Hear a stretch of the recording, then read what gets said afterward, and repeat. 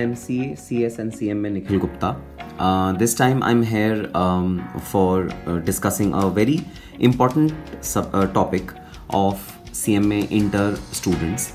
The topic's name is residential status, and I'll be taking this session as a quick revisionary session, and I won't be delving into the sections too deeply, but I'll be covering the entire concept.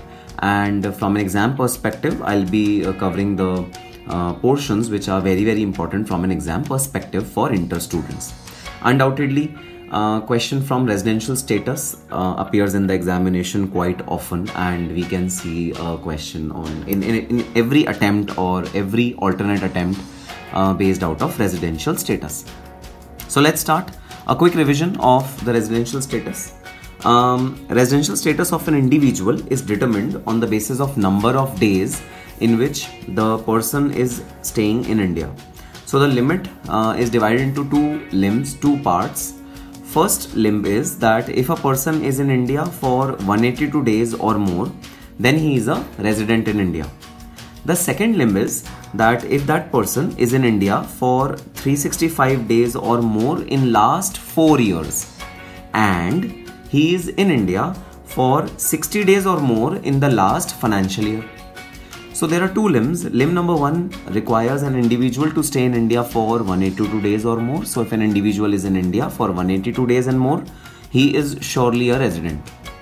Or the second limit is, and the second limit is again divided into two parts, and both of the parts are to be satisfied cumulatively.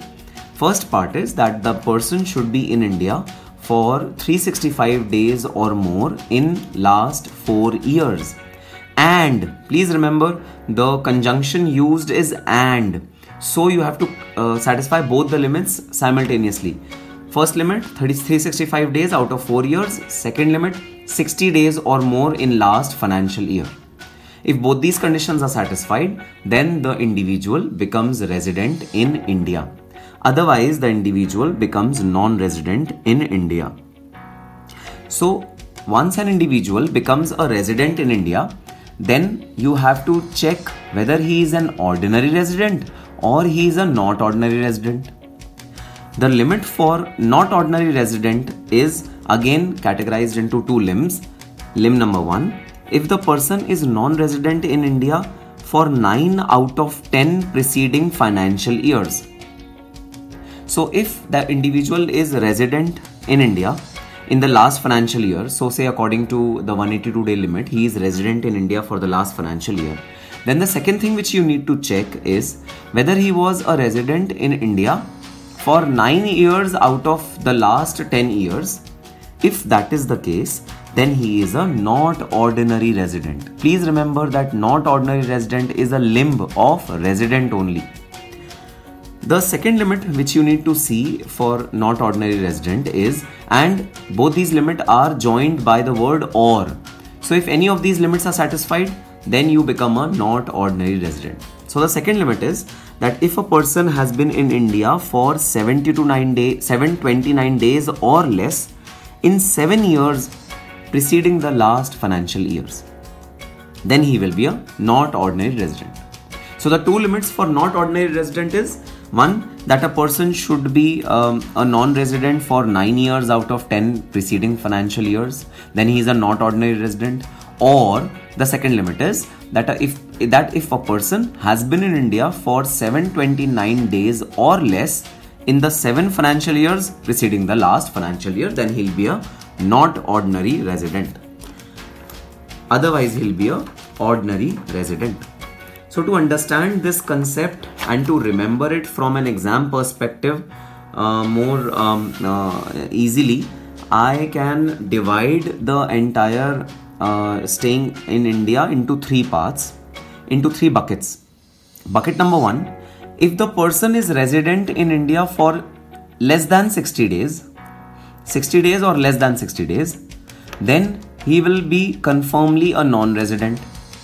If he stays in India for 182 days or more, then he'll confirmly be a resident. So if that person is in India for less than 60 days, then he'll be a non-resident for sure. You need not see any other limit. If the person is staying in India for 182 days or more, he'll be for sure a resident. You need not see any other limit. But if a person is in India for 61 days to 181 days, which is the intervening period, more than 61 days or less than 182 days. If the person is in India for the intervening period, then you have to further see two more conditions to see whether that person is a resident or a non-resident. So the third bucket is a dicey bucket. First bucket is a clear bucket, that if the person is in India for less than 60 days, then he is a non-resident for sure. If a person stays in India for more than 182 days, he is a resident for sure. The doubt arises in the third bucket. Third bucket is when a person is in India for 61 days to 181 days. Then you have to check two more limits. You have to check the limits of the preceding financial years.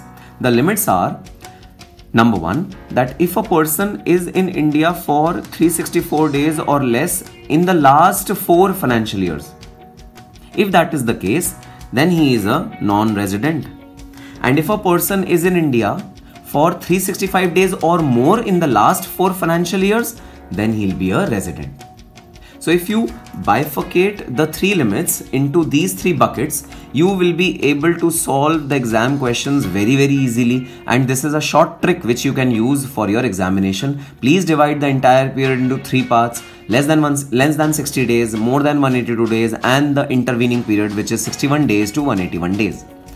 In the intervening period, you need to see 2 more limits. Limits are that if he is in India for less than 365 days, or if he is in India for 365 days or more in the last 4 financial years. You will easily get to know whether the person is a resident or a non-resident. Now comes the analysis of, sir, if he is a resident. So first you have to see whether he is a resident or not. If he is a resident, then you will see the next limit. Next limit is whether he is an ordinary resident or a not ordinary resident. So for becoming a not ordinary resident, you should first be a resident, and then you should be satisfying either of the 2 conditions of being a not ordinary resident. So first condition is that you should be a resident. If you are a resident, then you have to see 2 more conditions. What are those 2 more conditions? Conditions are, if you are a non-resident for 9 preceding financial years out of the 10 financial years, then you will be a not ordinary resident. Or if you are a person who has been in India for 729 days or less in the last 7 financial years, then you will be a not ordinary resident. This is the entire concept of resident, non-resident, and not ordinary resident. So I hope by using this chart you will be able to learn the provisions of this section very easily and apply them in your examination comfortably. Now let me come on to another important topic, that, sir, what kind of income will be taxable in the hands of a resident, which is an ordinary resident or a non-resident or a not ordinary resident.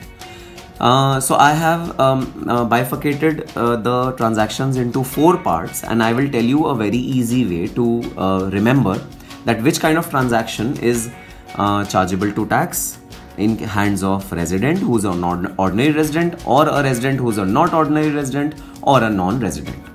So simply put, if you have received income in India, then irrespective of whether the income is accruing or arising outside India or within India, irrespective of that fact, if your income is received in India or deemed to received in India, then it will be taxable in the hands of all the assessees: resident, ordinary resident, resident, not ordinary resident, and non-resident. It will be taxable in hands of all 3 of them. If your income is not received in India but has been accrued in India, or it has arisen in India, so either it has accrued in India or it has arisen in India, then that income again will be taxable in hands of all the 3 categories: resident, ordinary, resident, not ordinary, and non-resident. If your income has neither accrued in India nor received in India, the third situation is that your income has neither accrued in India nor received in India. Then that income will only be taxable in the hands of an ordinary resident. It will not be taxable in hands of a not ordinary resident. It won't be taxable in the hands of a non-resident. This is the situation where your income has neither accrued in India nor has it been received in India. Only taxable in the hands of ordinary resident. Fourth situation is where your income has neither been received in India nor been accrued in India, but the business was controlled from India. So the control of the business was in India. Then that income will be taxable in the hands of a resident as well as not ordinary resident, but it will not be taxable in the hands of non-resident. So these are the four cases, precisely these are the four cases which have been coming up in the examination again and again. You have to remember these four cases and you have to remember the taxability of each category of person who is a resident, not ordinary resident and non-resident. And I am sure if you see this bifurcation, you will be able to remember it very, very comfortably. Now, one last aspect which I need to discuss with you is that it does not matter if the sum is subsequently remitted in India. So received means received by the first recipient of income. Remittance in India will not hamper the taxability. If the money is first received by the individual and subsequently suppose he remits the money to his family in India, but the amount was received outside India, subsequently he remitted the amount in India, it would not matter whether remittance is done in India subsequently or not. The taxability would not matter. Taxability is only seen at the time of receipt, and that too first receipt. So remember the difference between receipt and remitted. Remitted does not hamper taxability. Receipt hampers taxability. So that's all.